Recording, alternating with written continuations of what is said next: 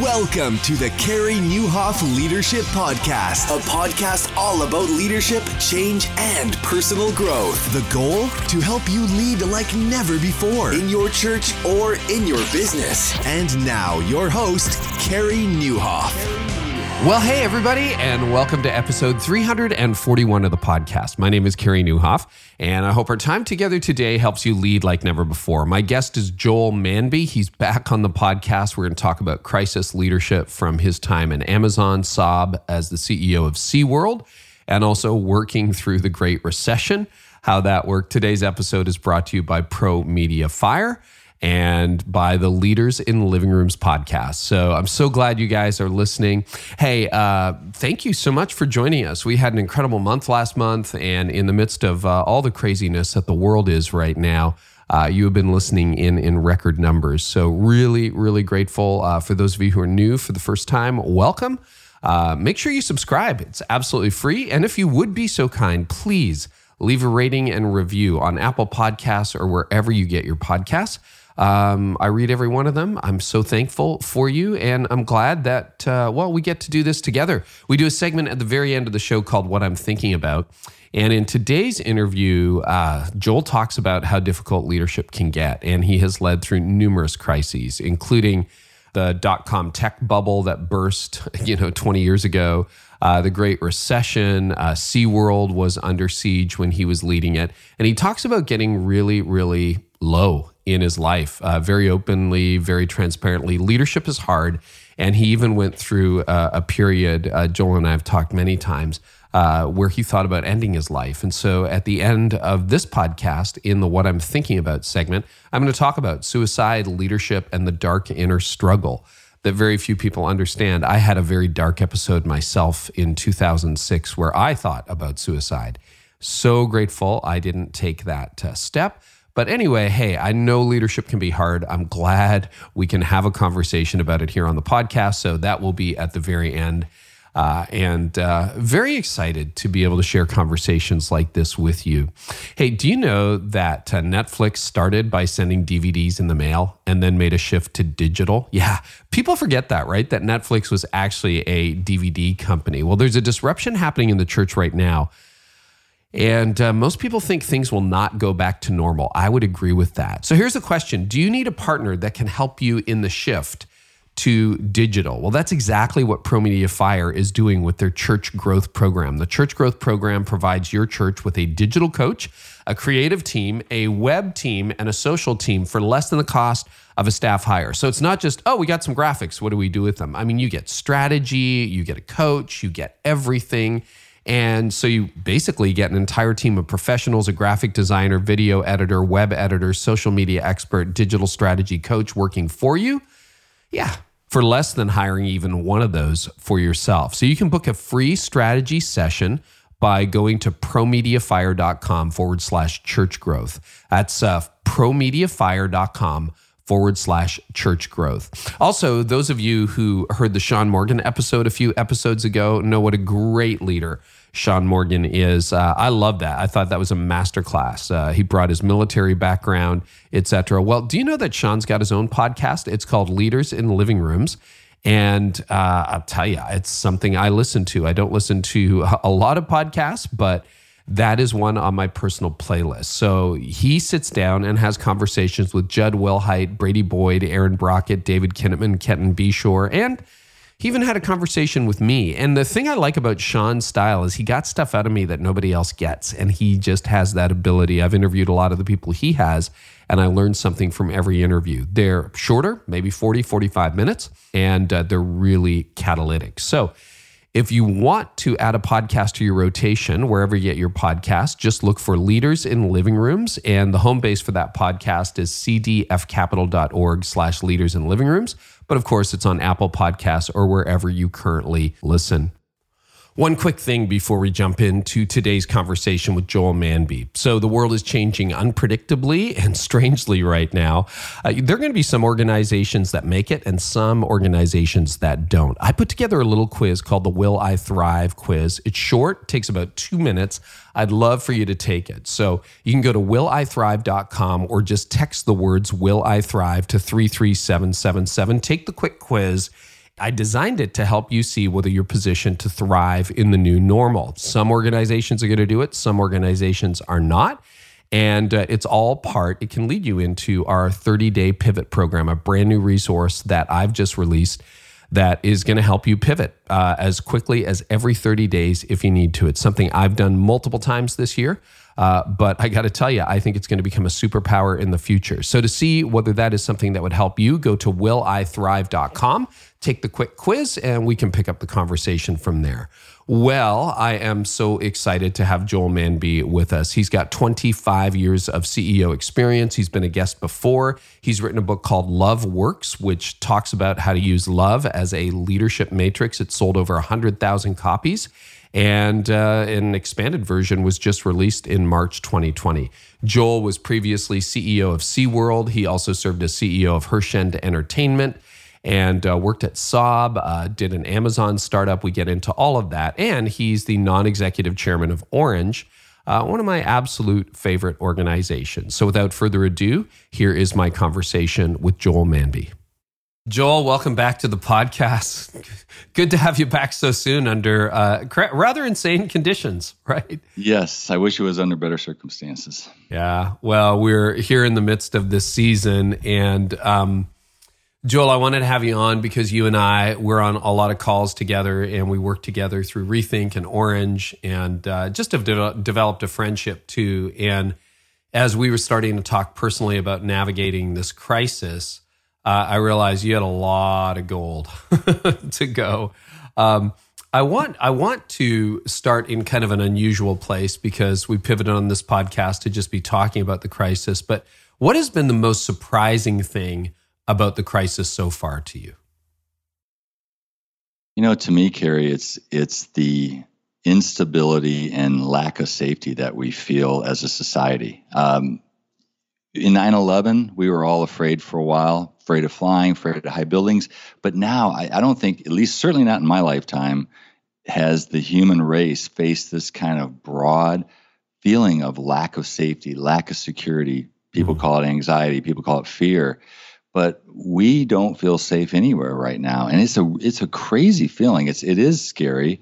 And then as a Christian, sometimes I think I shouldn't be ever scared. I shouldn't ever be worried, but I am. And then it makes me challenge myself. But the most surprising thing is that how our safety and our feeling of safety has gone away. You have your foot in both the church world and the business world, so you're the perfect guest for this podcast because that's where most of the leaders live. Some of them live in the business world, some in the church world. But, you know, when you think back to your SeaWorld days or your GM days or the corporate CEOs, you know, how would you read their mood? What would you say? Is the fear pretty deep there as well in the corporate world among your friends and colleagues? Yeah, no one has ever seen anything like this, and no one was really prepared, right? And at the end of the day, the only way you could stomach this crisis is to have built up a ton of cash. And other than very old entrepreneurs who have been through the Depression or been through another crisis and ran out of cash, most people are leveraging too much. They don't have enough cash in the bank. And I think we've all learned an incredibly valuable lesson. But unless you're a business that's really been helped by the crisis, which of course, like an Amazon or you know who they all are, there's a lot of fear and a lot of scrambling right now. Even people that appear to be smooth ducks on the surface are pedaling like crazy underneath, whether it's to get liquidity, maximize their revolvers, get more loans to just see it through. There's a huge scramble to get the government money, the PPP. You know, I'm hearing all kinds of rumors there that it's running out. People are already, a lot more demand than supply. So there is fear. I've asked this question of a few people, but I don't think on the podcast yet. But I'm just curious because you've run 4 or 5 organizations as CEO. Did you have do you have a good rule of thumb under normal conditions for how much cash on hand you should have in the bank? I know you can have too little. And some would argue, I think maybe Sean Morgan did say this on the podcast, you know, so many conversations, you can't remember what you had when.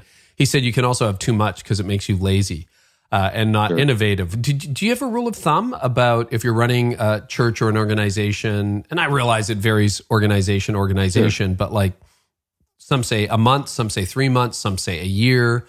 Do you have a benchmark?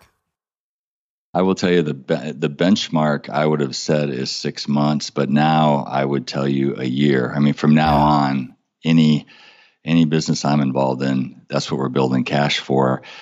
Unfortunately, obviously, if you have more cash and which you can't invest or you can't get a return on of any degree, you're decreasing your return a little bit because you could lever up and invest. You could maybe get more stock in the company and so forth. But that demands a higher return. So I think in this case, we've learned that you should sacrifice a little return because the worst case scenario is running out of cash, closing the business, and no investor can take that. So I would say a year.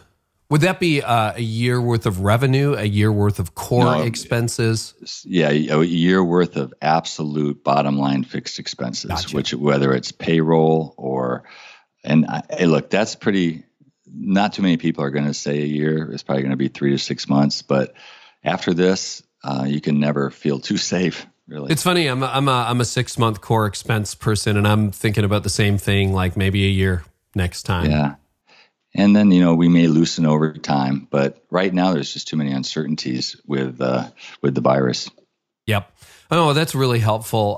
Can you fill us in, Joel? We gave your resume during the intro a little bit, so people have an idea who you are. But can you talk about some of the crises you've faced in the past? You've had your share, right? I laugh just because, we were talking briefly before it started, and this gray hair is earned through all the crises. It's specifically SeaWorld gray. SeaWorld gray, yeah. Sherwin-Williams. I think it's color number 132. But obviously, Blackfish with SeaWorld, the whole crisis there, that was existential. It really threatened our whole business model. We can talk about that more if you want. That was a big one. They had California legislation that was going to drive them out of business, et cetera.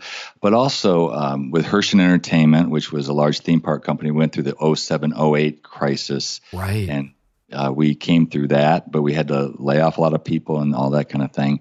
Saab, I ran Saab North America. They were really at the bottom of the industry. We were running out of cash. We had to make drastic changes, but we're able to turn the ship there. And then that last one was Amazon.com. We were a partner company with Amazon, and we had a company called Greenlight.com, which sold cars through Amazon, which I still think is a great idea. But we got caught up in the .com crash, and basically were forced to sell the company. And I would say I probably learned more from that failure than any of the successes of the other turnarounds. And you always learn more in a failure, but those are the 4 big ones I've lived through. Wow. So how old were you when you were CEO of Saab and when you were with Cars.com and Amazon? You were in your 30s, right? Yeah, I became CEO of Saab North America at 36, which is very young for GM. And I was very fortunate because they wanted a Saturn person specifically, and most of the Saturn people were very young. Then when I ran the .com for the Bezos company, I was probably 40, and then going to Herschend was probably 43, and then now leaving SeaWorld, I was 58. So just give you a range of ages. No, because we have a lot of young leaders listening. And, I listened to your resume. And again, when you were on, we'll link to that original one. You're like, wow, that's quite a resume. But you have weathered a lot of crises. So take us back, because everybody and younger leaders will have read about or heard about the .com bubble bursting in 99, 2000. But why don't we start there? What was that crisis like? What was the crisis? What happened? Well, basically, I was recruited by the board that included Amazon, Asbury Automotive, and then Kleiner Perkins, which is a great private equity firm in California. They're very big out there, so very well respected. Mm-hmm. And the financials they gave me, which lesson learned, were not audited. It was their spreadsheet, but I trusted it, of course, said that we had 5 years of cash. And all we had to do is get 1% share of market, and my stock was worth X millions, and the company would go public, and it looked fantastic. Well, my first day of work, literally my first day of work, the NASDAQ crashed 35%. By the end of the week, it had crashed 50%, and all valuations were gone. The money we were going to raise that gave us that 5-year length of time, They pulled their funding. Then I found out that we had to pay $15 million even to launch with Amazon. So what I thought was 5 years, literally within a week became 90 days of cash left. And it was a disaster. And I had to lay off almost 80% of the people the first week. And I literally, Carey, got sick to my stomach. I literally went in the bathroom and threw up, came back out, would do it again. And I just wouldn't delegate it because I felt so badly. And we had to move so quickly. But that, I learned so much then about, I came into a situation, I didn't do enough due diligence, and I waited a few days too long. You had to move extremely, extremely quickly in those situations. So you've got some leaders listening, and it was, hey, March 1st is my start date. Okay. And then they walk into this giant cliff, their company, their church, whatever. So thank you for sharing that. How did you, at 36, 34, how did you talk yourself through those moments? What was your self-talk like, if you can take us back to Amazon? Yeah, with the Amazon one, it was, we just have to survive as long as we can and do the best thing we can for employees. So we try to transition them to other places. I tried to keep the investors informed, but we had to give haircuts to everybody. Every supplier had to take haircuts, but it's just constantly on the phone. But just knowing that ultimately that didn't define who I was, I am glad in those situations I'm a believer, because at least you're able to go back and say, that's not, whether this thing goes public or not, God does not care. And I had to focus on those kind of thoughts, because from a worldly perspective, it was going down in flames and we had to sell. We only had so much cash left. So you really have to fight that societal pressure of everything we do has to turn to gold. And look, the people that, as it applies to COVID-19, 99% of the time, nobody did anything wrong here. Nobody could have had enough cash probably stored up. And yes, some people were caught off guard, but we have to realize that we had no control over this, and we just have to do the right thing and take a day at a time, not project too far out in the future, because the projection will really take you down from a depression standpoint or a fear standpoint or anxiety standpoint. How did you decide that you wanted to be CEO again when it was that hard on round one? Why did you not just say, you know what, I don't belong in the C-suite. I'm not a CEO. I'm going to step back. Like I would imagine I would ask myself that question in that moment. I did for a while. Actually, It was when I left the Amazon deal that I worked with Reggie Joyner to start Orange. And for those of the listeners that are church related or leadership related in the church, Orange is a very big supplier of strategy, and I thought that's what I wanted to turn my life to. And Reggie was brilliant, and I helped him with the money backing. Basically, he did all the strategy, and but I decided that God really wanted me in the marketplace, and felt like I had the education, I had the qualifications, and so I decided to go back at it again. And Recession was just a tremendous 13 years of learning leadership with love. And that's what we talked somewhat about in the last podcast, is that if I hadn't gone forward, I never would have learned about leading with love from the Recessions. Love Works wouldn't have been written, and the whole Undercover Boss experience, none of that would have happened. So what I would encourage your listeners is, sometimes in the very darkest moments, you don't see a way out. And I did have terrible thoughts. I considered suicide even in that era, including at SeaWorld. But you get through it, and then you realize that God was wanting to teach you something. And for me, He's taught me a lot. But that's what I would encourage your listeners, is just keep going, do the right thing every day. We will get to the other side, and you will be such a better leader for going through this crisis the rest of your life. And I know people are probably thinking, well, I'd like a little less of a lesson right now. And we're all feeling that way, but just hang in there, because you'll look back at it very positively. Joel, I appreciate you raising that. And if you don't mind me going back there, I had a season where I had suicidal thoughts too. It was a number of years ago. Do you mind talking about that a little bit more? What that was like, how you moved through it? One of the concerns I have in this moment is, mental health is a huge issue right now for people who are struggling financially, for people who've lost their job. I'm sure numerous listeners are like, you should have seen me in January. You should see me now. Like, my life looks totally different. What was that season like for you, and how did you move through it? Yeah, well, I don't mind going there. I appreciate you asking.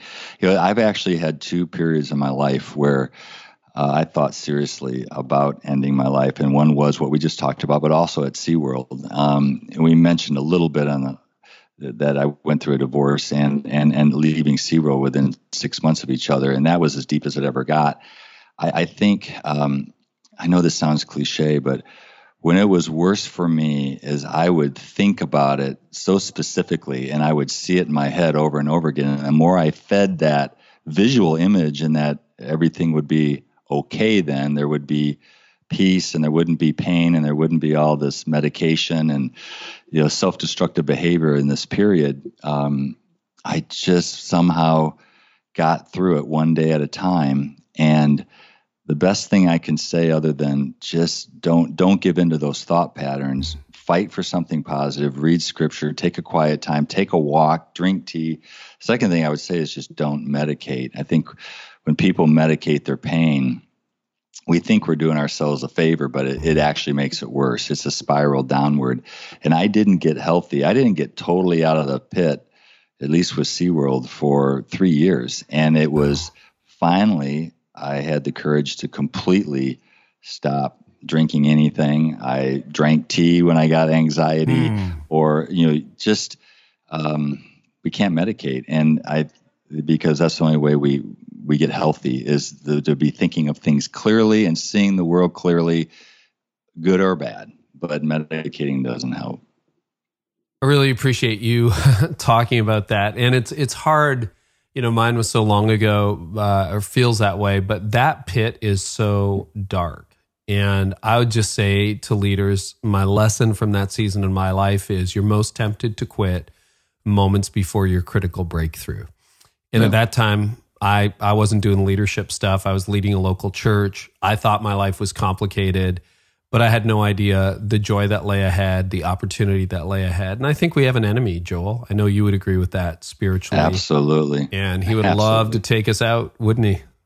I love your phrase. It's similar to, the sunshine doesn't come out till just after the darkest moment of the night, basically. And yeah, I'm so glad that I didn't do that because of the impact on our family and kids and just what God has taught me. And I'm glad you said that to your listeners. I actually, in the new edition of my book, I actually spend a whole chapter on the darkness and how I came out of it. And, wow. There's 8 points, basically. 4 of them are mistakes, like trying to find happiness versus just contentment, or getting away from my own self-reflection.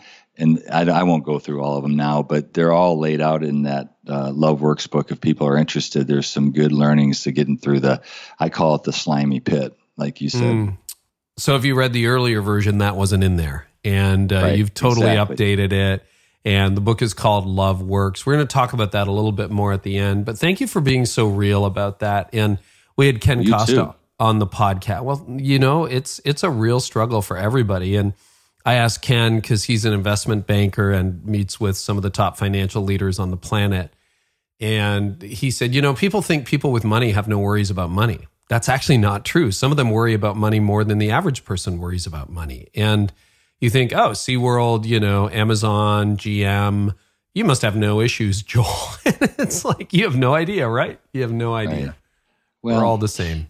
Money doesn't. People who have money, they're still insecure about losing it, and this whole crash here kind of shows people how that can be true. So at Hershend, you and just describe what Hershend owns, and then let's talk about the Great Recession in 2008-09 and leading through that, because there's a lot of comparisons. But obviously, if you're looking at the charts when we record this in mid to late April, it looks like a speed bump compared to the giant uptick and unemployment we've got right now. But what was that like? And just give us the history there and what Herschend does as well.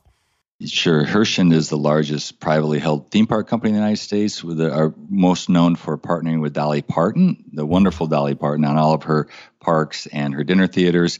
They own the Harlem Globetrotters, a lot of things in Branson, Missouri. So very large organization, about, call it 12,000 employees, privately held by the Herschend family. And basically in 2007, if ever, most people remember, that was the Great Recession. And in basically major banks shut down. Our business went down 40% almost immediately. And we had just purchased 2 companies. We were over leveraged. We were coming up against bank covenants. So one of the most amazing selfless acts I've seen, it's a neat story. We sat in a room, and within literally an hour, Carey, of just getting the numbers out there, we figured out we had to cut 70% of our capital expenditures.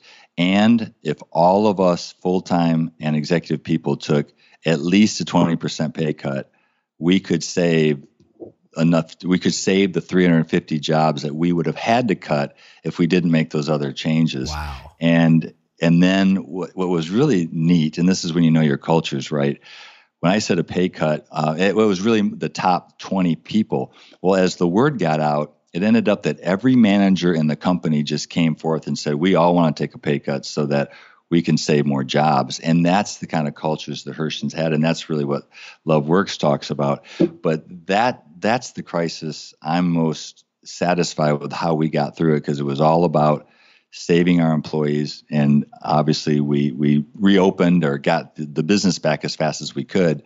But it was mostly about how we treated each other and then treated our employees through that crisis. And you see some of that right now. It's really harder because we at least knew things were going to come back. They were starting to come back. But here, we haven't seen the light coming from the end of the tunnel quite yet. We're still waiting to see things start to reopen. So it's harder to be positive right now and maybe to be as kind to our employees. But at least we should try. I think the key principle there is to share the pain for sure, and not just between all employees, but suppliers. Everybody should really understand that they have to take part of the pain right now.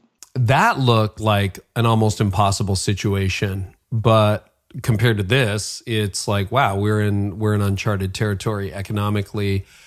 Patrick Lencioni has been encouraging people to do exactly what you described. Before you lay people off, everybody take a pay cut. And he said, start in the C-suite, start with CEO, take a 20, 30% pay cut, but then encourage your employees to say, hey, to save our sisters and brothers, take a pay cut. What are the dynamics like that like? Because either people have done it who are listening, or they may have to do that as a next step or as an alternative. So can you talk about that? Sure. I think the key concept there is being unselfish. And that's one of the words of love. You just have to do things that are better for all people, and to be brutally honest and brutally truthful, and just say, here's what we need to cut to save from either hitting a bank covenant, going out of business, whatever the if then is. We have to save this much, and this is what I'm doing. And C-suite, like you said, 40, 50%, they should always take the bigger percentage because they're making more to begin with, and everybody knows that. And then everybody has to share. And I think the more you just communicate it flat out, that we, for instance, in this case, and I'm chairman of Orange, as we talked about, we went to our employees and just said, right now everybody's safe. We've applied for the government money. It's the PPP loan in the United States. You can get 2 months worth of payroll loaned to you. And we said, if we get it, we're fine. If we don't get it, we may have to make some cutbacks, and we're going to do everything we can to not touch our employees.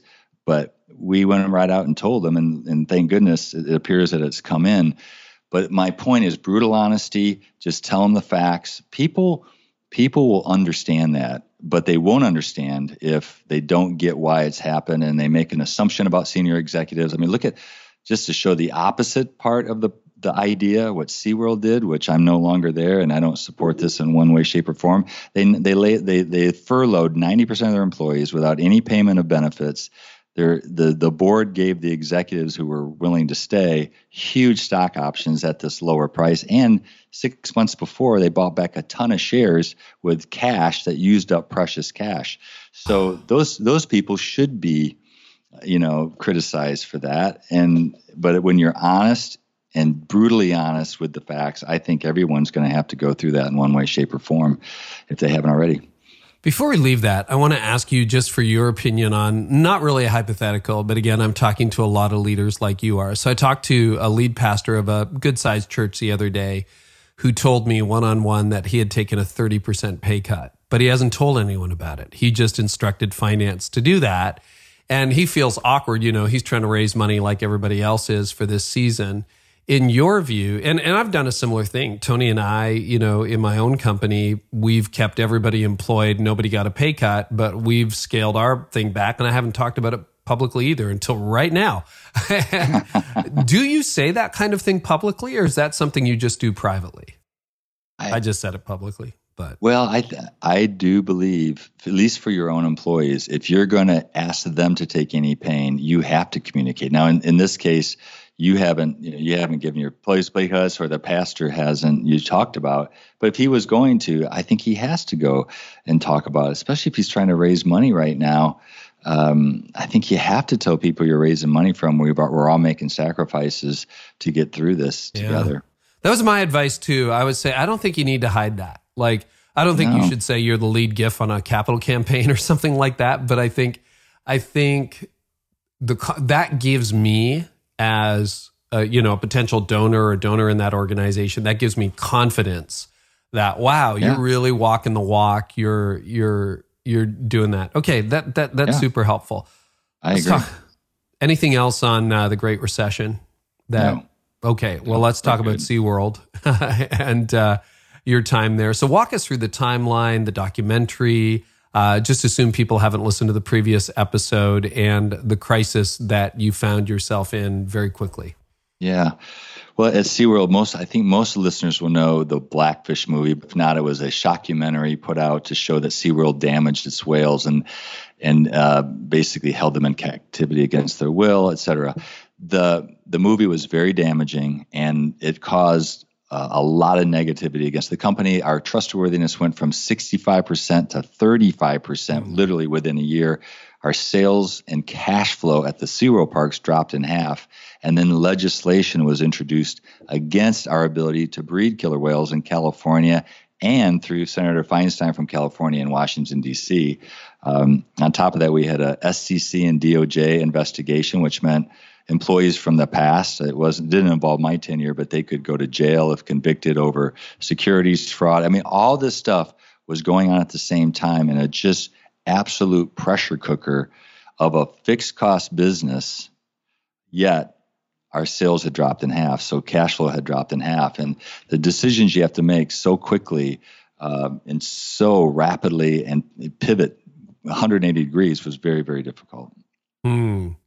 Walk us through some of the decision-making framework that you had in that kind of moment. How do you even begin to problem solve in that environment? Yeah, no, it's a great question. I went in with a 10-point plan. The board actually hired me based on this 10-point plan. So we went right to work executing. But just like in this COVID crisis here, I think one of the hardest things in hindsight that I wish I had done a better job of is balancing the manage for today versus pivoting to what the future is going to look like. For us at SeaWorld, we had low cash flow. We had to cut expenses, pay attention to making sure we didn't trip covenants at the bank. Yet at the same time, we had to completely pivot our business model because it was at risk. If Shamu doesn't exist or can't be bred internally, there's no more SeaWorld. And in addition, just having animals in captivity, period, was not the rising tide. So in some ways, it's like this crisis where pastors, leaders, not only are they dealing with low cash flow and managing today, but they have to pivot to a world where people are going to stay home more, and they have to connect with their parents and their children at home. And that is really tough. And all I would encourage people to do is It's an art, not a science, and how you balance today versus thinking about tomorrow. Just don't do too much of one and not the other, because I think a leader can seem tone deaf if all they're thinking about is cash flow and opening tomorrow. But they can also seem tone deaf if they're so creative and see the future so well, but yet we have cash flow issues. That's the balance that I frankly found the most difficult. And at the end of the day, in hindsight, if I could do one thing again, there's many things I would do different, but I would have forced myself out of these other extraneous issues that I mentioned, like the SEC, the DOJ, or activist investors, and I would only focus on the vision and operating today and let other people take care of the rest. But hopefully it helps. That's extremely helpful. So if you can speculate, I don't know, you were CEO of SeaWorld for a number of years, but as you were pivoting toward a different future, where clearly the conditions were going to be different, what would a reimagined SeaWorld have looked like in your mind? Where were you trying to reposition the company? Because I think most of us know what SeaWorld is. Most of us know that documentary. And so, that is a really difficult challenge for a number of issues. But how does SeaWorld have a future in that environment? Where was it going in your mind? Yeah, we were trying to move away from an animal entertainment positioning to what we call Park to Planet, which is basically if you come to the SeaWorld park, part of your proceeds will go help environmental issues, save the planet. So environmental issues, animal issues. So very much a social consciousness company, which frankly they were inside. A huge zoological organization, does so much for animals. They're the largest animal rescue organization in the world today, but no one knew that. So we were trying to position and just change. All the shows kind of went away from the whale shows, from being strictly entertainment to more, here's what happens in the wild, which they happen to do the same things in the wild, but since humans couldn't be in the water with them, we adapted the shows. We added festivals that were about the sea. We added rides that were about the sea, or partnered with people like Guy Harvey, who is a painter. Everything we sold went to help animal causes. So a complete repositioning of the company, including having hotels and underwater hotels. We had so many great ideas that were affordable. The problem is every day I was spending on that, there was still the day-to-day protests going on from PETA at the parks, or they were protesting my house, or they were doing this, that, and the other thing. And we had lots of people attacking us. And that's that art of kind of being able to go big picture and vision versus day to day. But that's in essence what our vision was. And also the other thing I didn't mention was a lot of basically virtual reality, where you could have exciting films and underwater experiences being in a submarine, but not necessarily live animal entertainment over the next 10 or 15 years. We'd be completely pivoting the company into a different eco future. Yeah. Now, we always would have rescue animals. We would always have animals, but at least for mammals in captivity, that's just a tough one. Dolphins and whales are always going to be challenged. The others, not so much. Wow. Okay, so one of the differences between what you went through at SeaWorld and what we're going through collectively right now is that was opposition, challenges that were targeted directly at you as CEO, directly at you as SeaWorld. Whereas right now, that's not the situation most people have. No. We are dealing with a general apocalypse of sorts that is impacting different people differently, but the loss is collective. Yet the principle here is you've got to figure out what to listen to and what not to listen to. So I know in the early days of this crisis, fake news versus real news, trusted, credible sources, and you've got to develop an information pipeline. And then you've also got a question of focus, because you could spend all day scrolling on your phone, researching on the internet, trying to figure out what's going to happen next, where the economy's heading, when things are going to be reopened, when they're not. What was your filter at SeaWorld for how to crowd out the noise that didn't matter and listen to the noise that did? Because you only have so many hours in the day and it's exhausting, Joel. So did you have any guiding principles to help you with that? Yeah, I did. And that's a great question. Especially today with everyone able to Google and they get this instant information, you get little bits and pieces from everybody. Even today with Orange, it's like, what's the right information? Both at SeaWorld and at Orange, we appointed one person who's basically head of communications or head of HR, depending on the situation, and say, you are the one that you have to be up to speed on what the government's saying. You're the expert. We're going to come to you. How big can crowds be? When can we go back? Don't listen to anybody but one person who has access to a lot of credible sources. And it's not the news. It's either World Health Organization or it's Center for Disease Control. Now, they aren't always perfect either, but that we appointed one person. They summarized it on a daily call that we just do an all hands call, not every day, but let's say we average 3 a week. And that's communicated. So everybody's on the same wavelength. And then when we talk about how does this impact our company or our employees, in both cases, the CEO and me at SeaWorld and Reggie at Orange, they communicate any strategy shifts. The head of HR communicates every week. You're still fine to stay home, come back in 2 weeks, or we'll evaluate every week. But it's one point of contact who's getting excellent information, and then we always communicate back out through HR or the CEO exactly what's happening. And it goes to another principle that everybody knows right now, but I would call it where we need patience is we have to over-communicate until the point that we're absolutely sick of it. And Jack Hershon told me that once in the 2007-8 crisis. I said, I'm so tired of doing these, flying, because back then we didn't have Zoom. So we flew to the properties to communicate openly and honestly. And he said, if you're not sick of it, you're not doing it enough, because employees can't get enough of it. And you've seen some great examples of that out there. So that's the process we used in trying to get through an array of information, a complete array of information that is tough to sort through sometimes.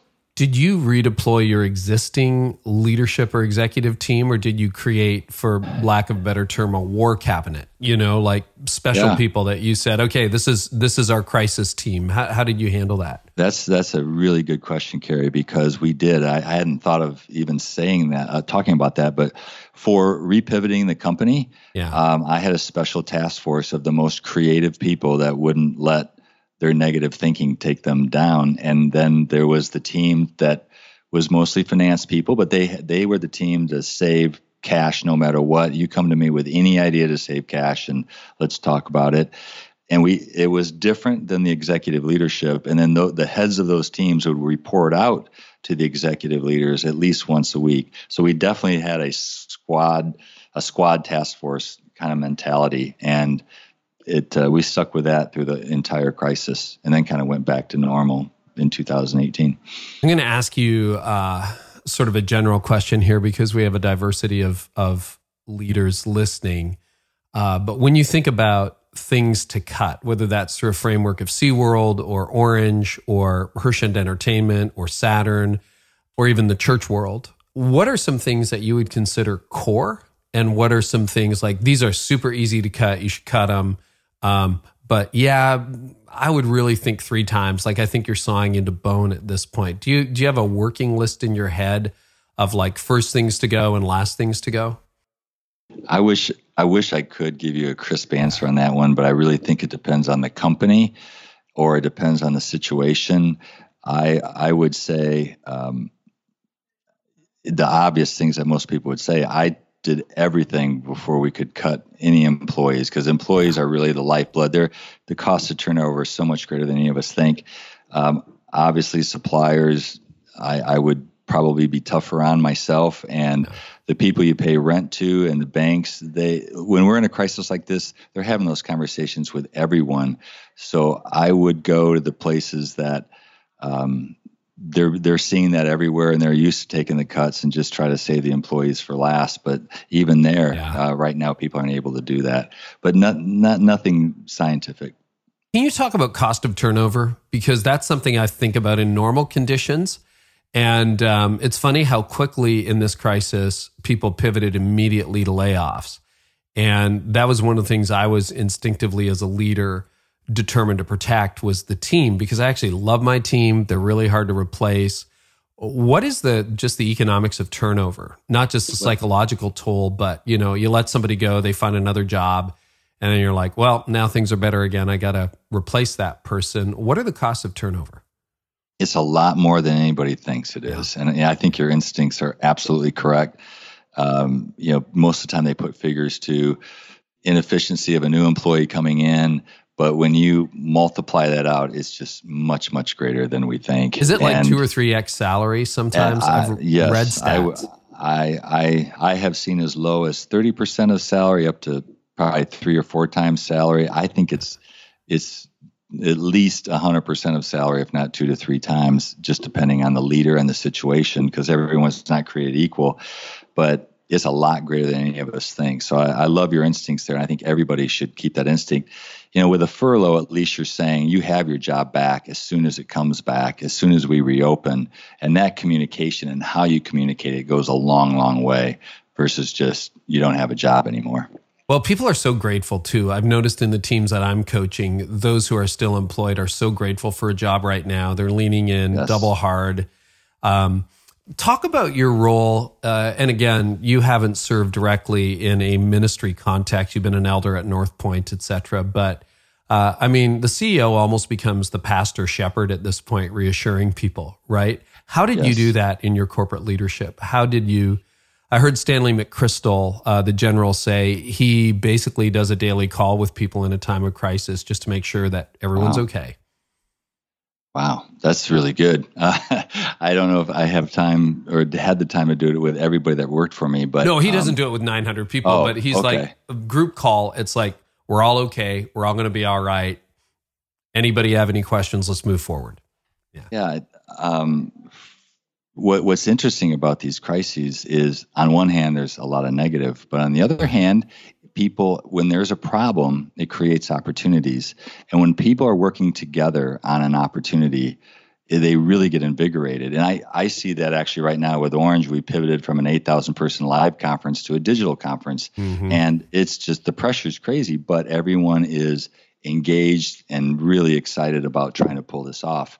So I would always try to, at least with my teams, focus as many people on the vision part, the broader teams, get more people involved with what's SeaWorld going to become?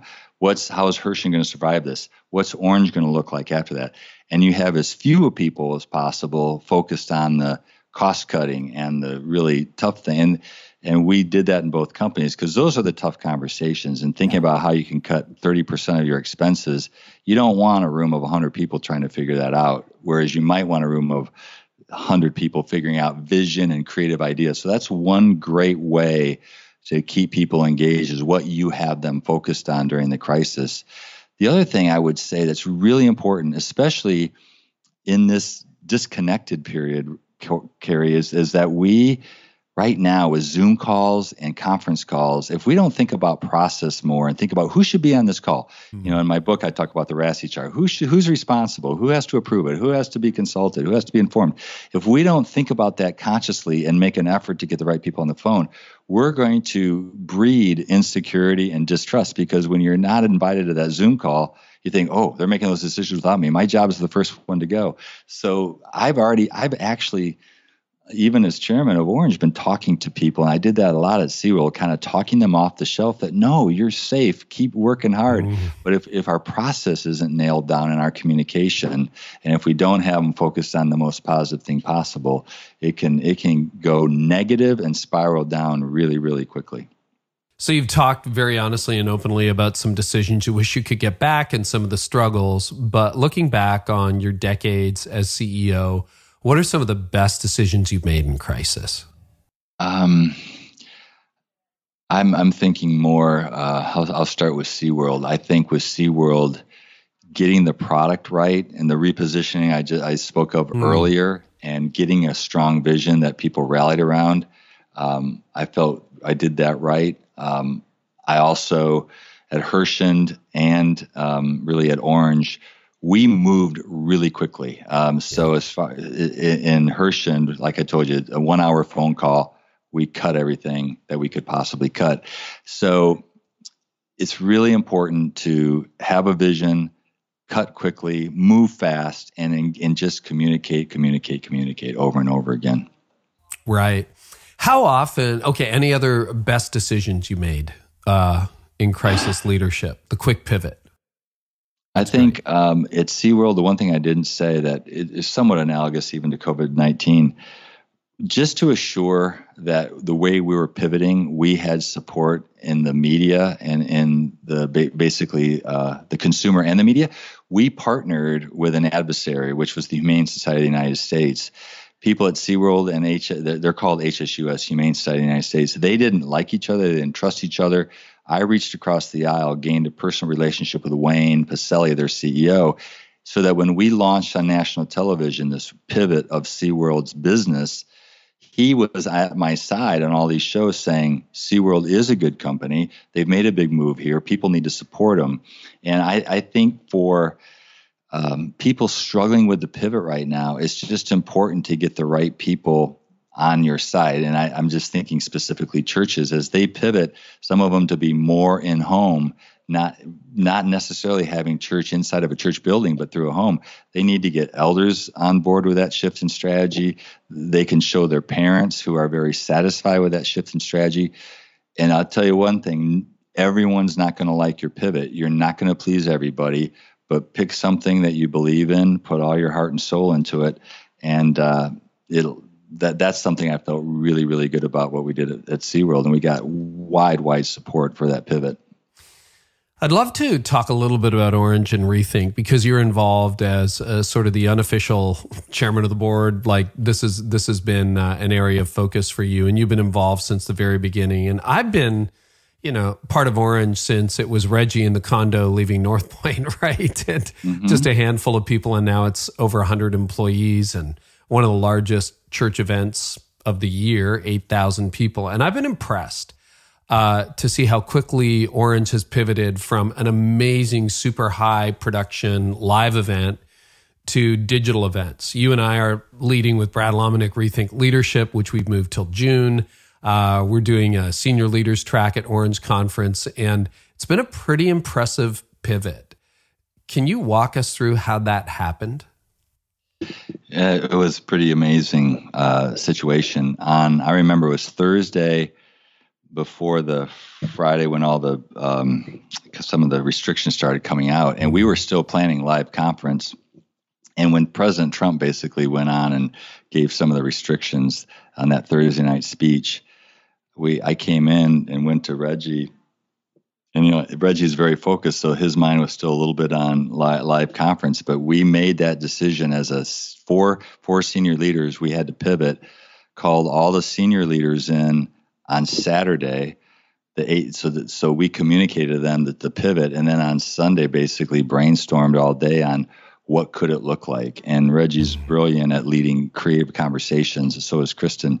And so they basically outlined it, and we've been trying to execute it.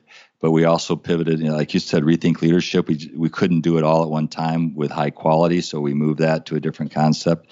And I am very proud of how quickly, but again, it goes back to speed and clarity, brought everybody together, told them where we're headed. We have twice a week update calls with all the team leads saying, here's what has to get done. And it's a scramble, but people can do it. And I think most church leaders right now, I will say, not trying to give an Orange commercial, but they are at the forefront of being able to deliver great quality content for next-gen leaders, next-gen staff, whether it's kids or student ministry, and engage the parents at the same time. Because I think for the church, for the future, the church is going to grow when home ministry grows, that they can connect into the church. Meaning, I think it's almost like a reverse Trojan horse. If we can get families connected with great quality spiritual products to connect with their kids, and then they realize that church down the street is using this really good quality content about values and ethics, it might grow the church in a different direction. But I know that we have a real specific strategy and a great plan going forward. So I appreciate what Reggie and his team have done.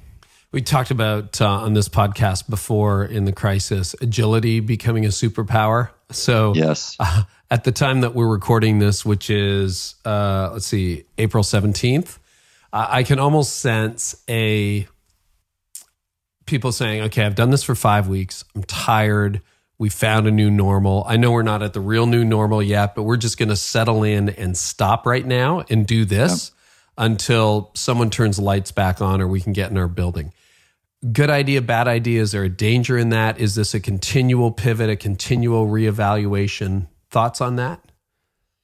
You know, it's tough, Carey, because I think the single biggest decision the President of the United States or Premier of Canada, whoever the lead person is, or a governor in the state, is when to turn back on the economy, because it's a very non-politically correct conversation of, yes, people are going to die of the virus, but so far it's been a quarter of what die of the normal flu every year in the United States, about 20, maybe 25,000 versus about 90,000 of the normal flu.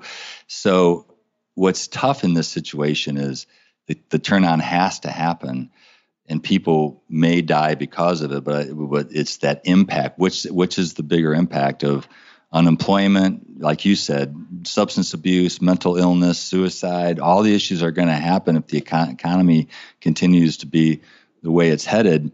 That's a tough call to make. And so I believe we have to be thinking it's going to be over. By the fall, we're going to be coming back in groups, maybe not sporting arenas and maybe not large churches, but 500 and under, we're going to be gathering again. And we're just heading towards being able to have 10,000, 20,000 together. That's obviously going to take the longest. So I just hope that people can move forward, because I don't think people can say it's going to be like this through January right now. I just think that's the absolute wrong thing to do. I don't think we know enough, and I think it's too depressing for people to think that far ahead right now. Do you think that there are going to be permanent changes to our culture? Like the new normal is not going to be the old normal, and any thoughts on what that some of those might be? I know it's early days. Yeah, I wouldn't pretend to know. We do know life is going to be different. That's part of that lack of safety and security we all feel. Yeah. It's just like when 9/11 happened and those buildings were coming down, we knew life was going to be different, and flying's never been the same. What's going to never be the same now? Not sure, but certainly distance and more mask wearing and more hand washing. Hopefully that's all it is. But I don't think any of us know right now. Yeah. Well, I want to talk to you a little bit about your book. You've re-released Love Works, 7 Timeless Principles of Effective Leaders. How do you lead with love in a crisis, Joel? Well, some would say, I think as we talked about earlier, real briefly for those who didn't hear the first podcast, the Love Works is about applying 1 Corinthians 13, 7 words of love to create a loving culture.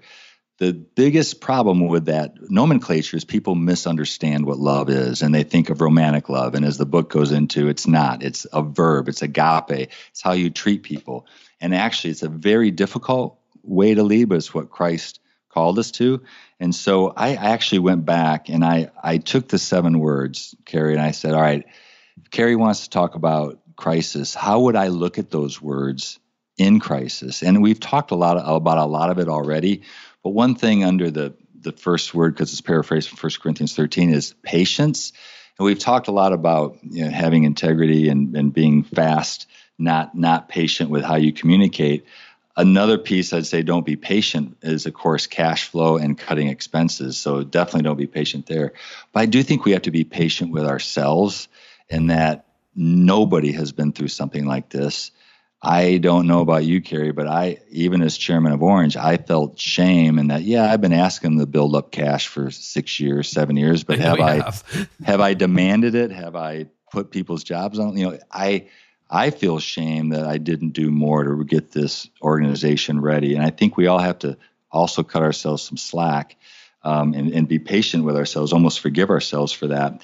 Under kindness, which is the second word of love, we've alluded to it, but now more than ever, I would focus on positive and enthusiastic kind of reinforcement of people, not false. It has to be true. It has to be specific. But I was talking to Henry Cloud, who we both know, on a different podcast, and I said my rule of thumb is 3 positives to every negative to get their emotional bank account up. He said, no, it's actually 5 or 6 times more scientifically proven that the human brain tends to focus on the negative. And let's face it, we all tend to go to the negative in another person or the negative in our business plan. It's just the way human sapiens are made by God.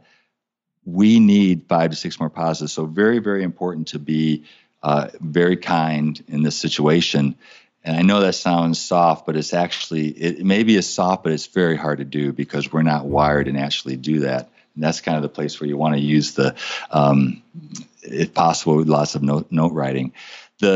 Another word that is so important is the brutal honesty, the truthfulness that I talked about earlier. So I don't need to repeat that, but I want to share a quote that I heard myself just the other day from a 5-star general about being authentic and truthful in a crisis is so important because they write us so quickly if we try to cover it up or we try to be more positive than we should be. And he said, people will forgive a leader if they're not the leader they should be in this crisis, but they won't forgive that leader if they're not who they claim to be. And that's where authenticity is so important. And I think, Carey, it's certainly a sickness that I've had in my life. I try to be more authentic the older I get. I'm a 3 on the Enneagram, so my great sin is to almost be deceptive because I want to be successful. And I've just learned the hard way that it's just tell it exactly like it is. People will see through it if you don't. And I can't say that more definitively than that.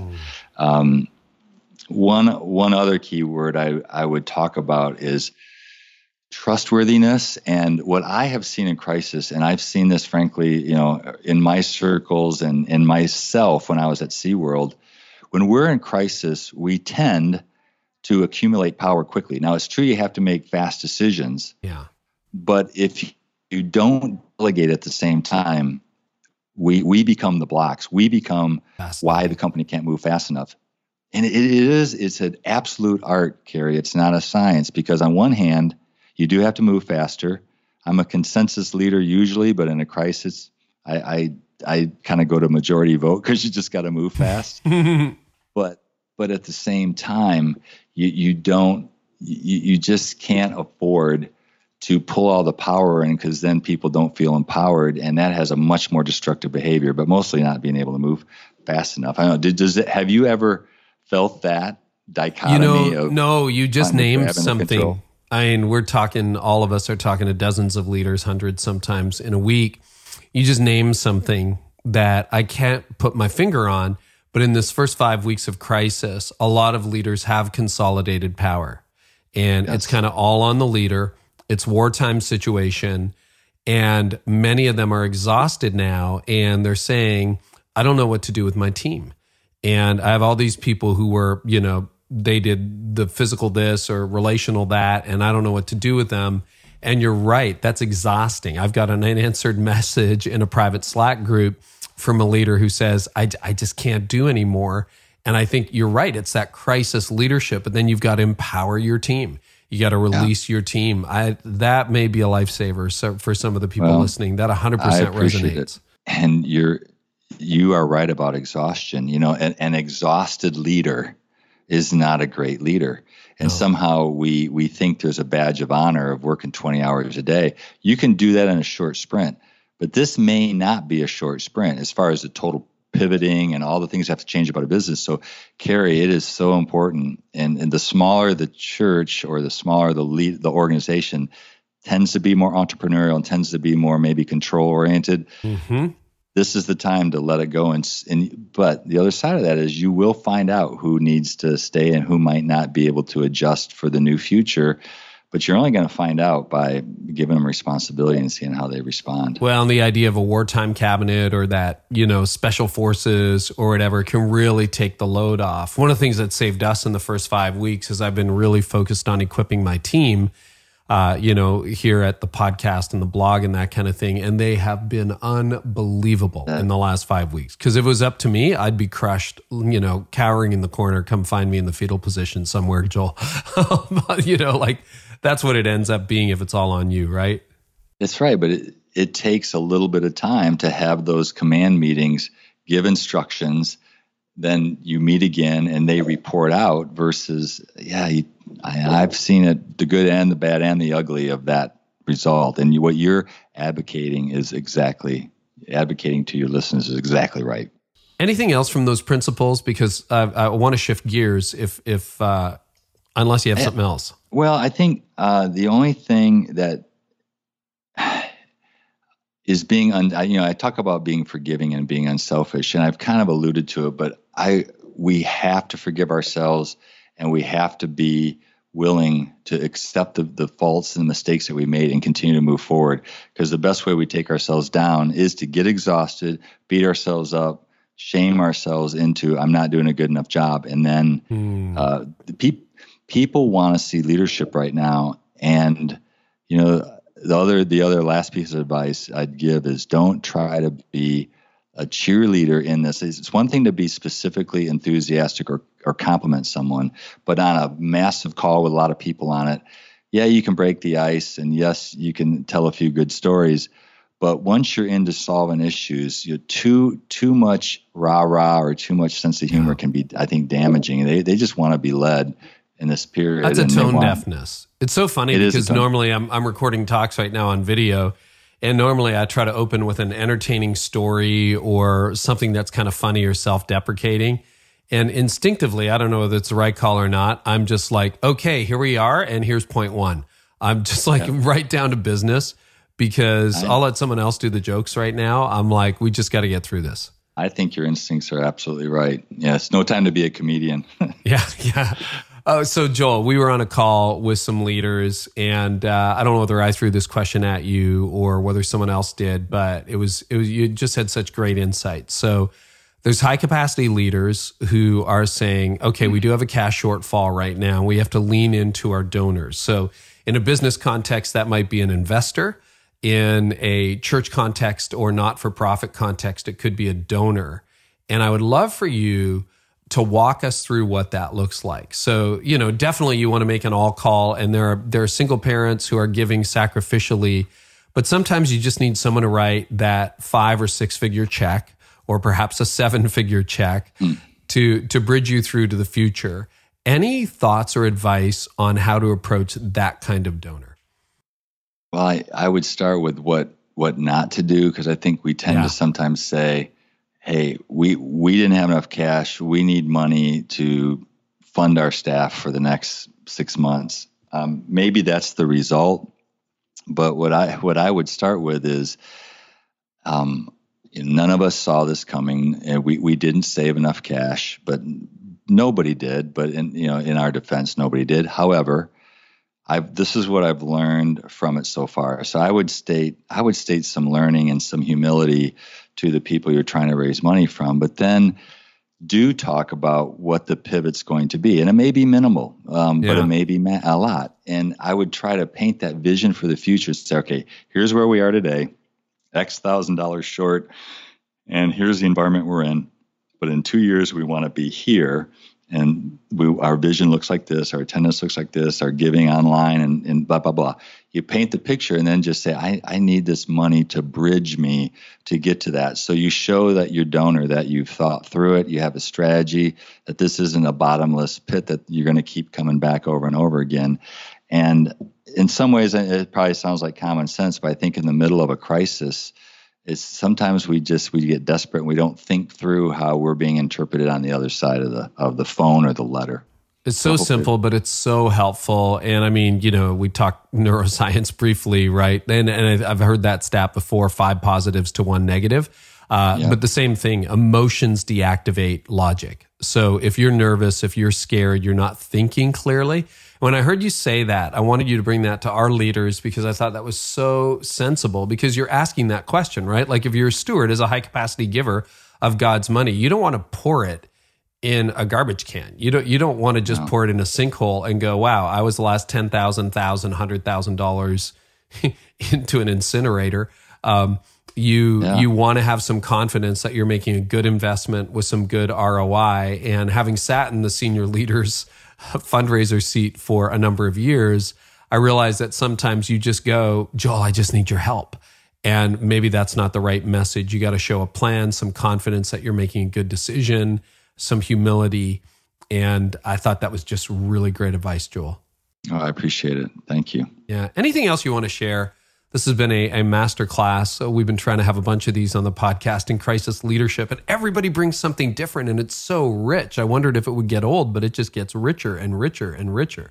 So I've loved this conversation. Well, I've loved it too. I've been listening to your podcast, and it's great. Your guests are great. You're digging in some incredible issues.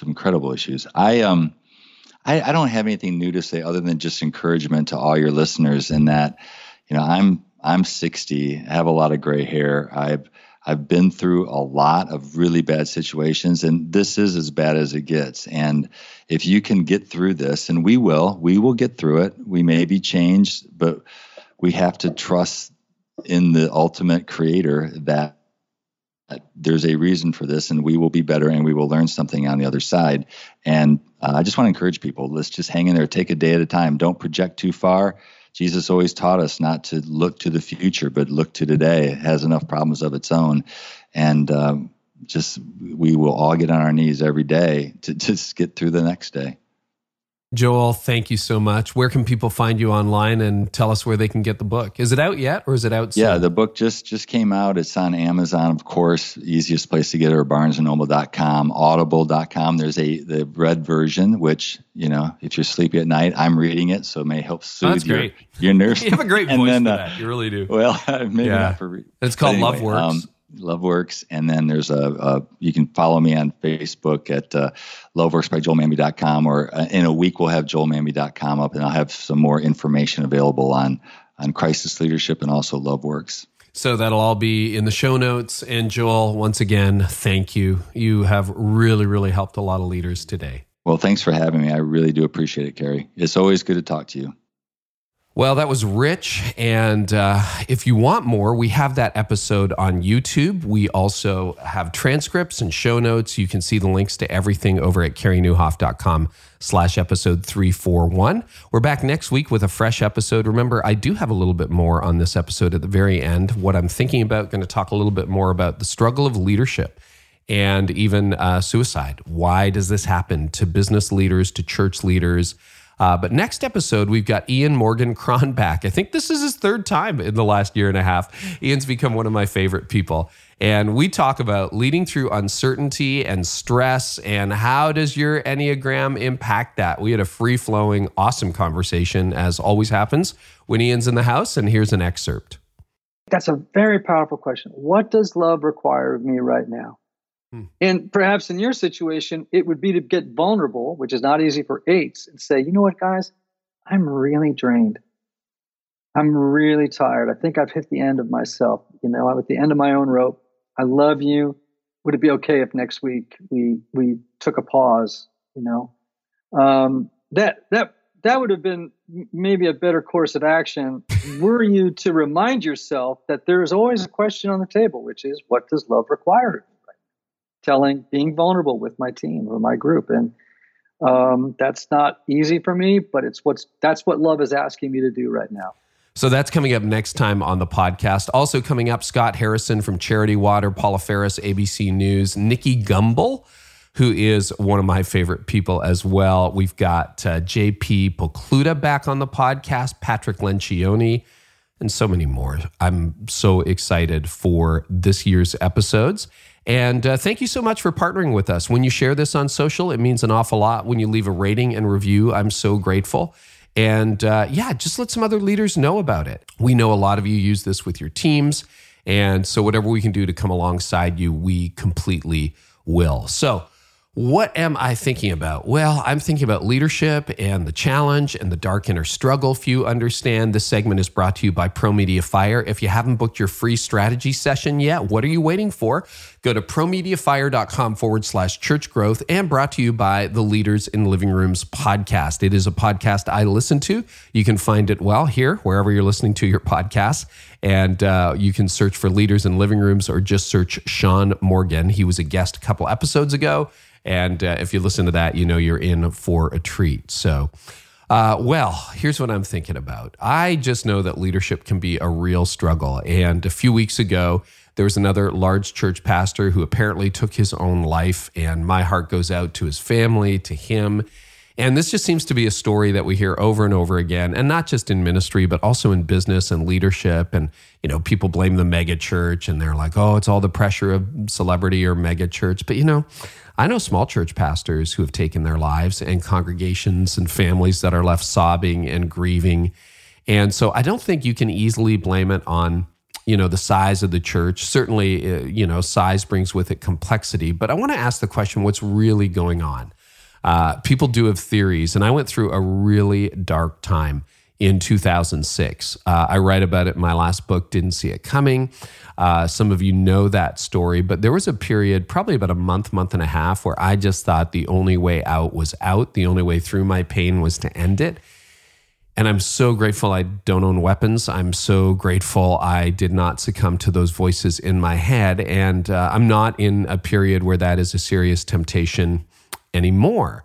But I've been thinking about it. Why does it get so dark? And so I want to share just a few insights with you that I hope can help you as a leader. And these are true whether you're in ministry, in business, whatever you happen to be doing. But one factor I think that can make leadership so dark is that leadership surrounds you with people, but it still can leave you feeling utterly alone. I'm privileged of having a great audience, here on the podcast, also on my blog at CareyNieuwhof.com. And I recently pulled about 700 of them.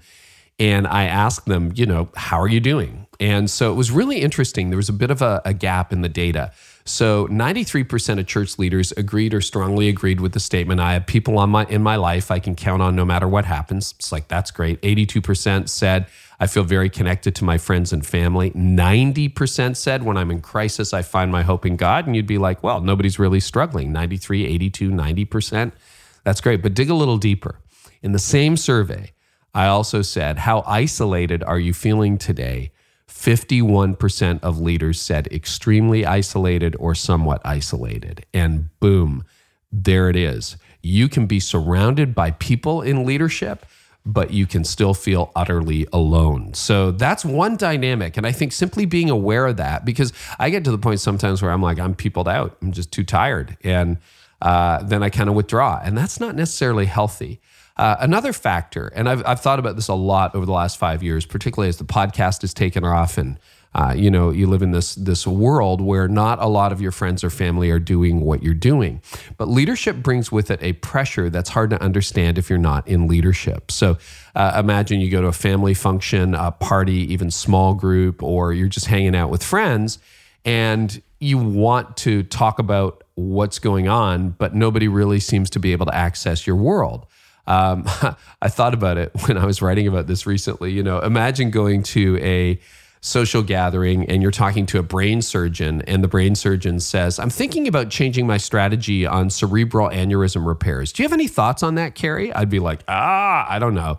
And so when you talk to your non-leader friends about like strategic planning or staff moves or writing techniques, they're kind of just like, I don't really know. Now, this is not their fault. It's not their fault. I just took the right problem to the wrong people.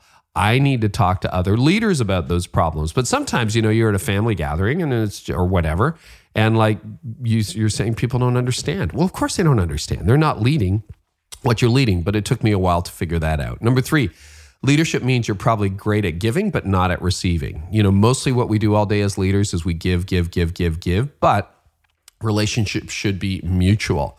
4th factor is people don't often ask you how you're doing, and when they do, you end up hiding. So I've written about this before, again, and Didn't See It Coming and other places, but often in a conversation these days, and I don't know whether it's unique to leadership or just where the culture is going, but I can have a long conversation with someone and not once will they ask me how I'm doing. Tell me what's going on. And a lot of other leaders are finding the same thing. People just don't ask me questions, and it leaves me feeling isolated, unheard, unnoticed. But when they do sometimes, I hide and I give them not a full or complete answer, even if I know them well. And that can be a super challenge. So you got to realize that not everybody is asking, and you've got to seek out relationships. So that leads us to sort of the conclusion, which is most leaders just really need a friend, and most don't have one. Friends come in different packages. There's the friends you can go to the ball game with. There's, friends you can hang out with, friends you can barbecue with, friends you can go cycling with or running with. But then there are people who really connect with your soul. And I've had to intentionally carve out those friendships. The deepest friendships don't just happen. They have to be built. And John Townsend, who we've had on this podcast, we'll link to him in the show notes, he agrees and shows you a process. So I want to give you a really quick strategy. One of my best friends in the world, I just reached out to him probably about a month into COVID because I was feeling a little bit isolated. And again, peopled out all day long, like Zoom calls, blah, blah, blah, blah, blah. And I just said, hey, can we connect every morning? And we send each other a text every day. And it's just really short. And it's like best, worst prayer. So what's the best thing that happened yesterday? That's best. Worst, what's the worst thing that happened or is happening? And then prayer. What do I want you to pray for today? So it's just best, worst, prayer. It's like not a lot of words, just a quick text. It's been such a incredible lifeline in the midst of everything. And we don't live in the same city, which is often typical of a leadership friend that you've got that you can really share everything with. So those are just some thoughts. And I think if you've got those healthy practices in place, the inner struggle kind of breaks. Now, if you are suicidal, please, please, please take action, okay? Head on over to call 911 or head on over to the National Suicide Prevention Lifeline. You can give them a call. Just text the word HOME to 741-741. Talk to your doctor, tell your counselor, tell a friend.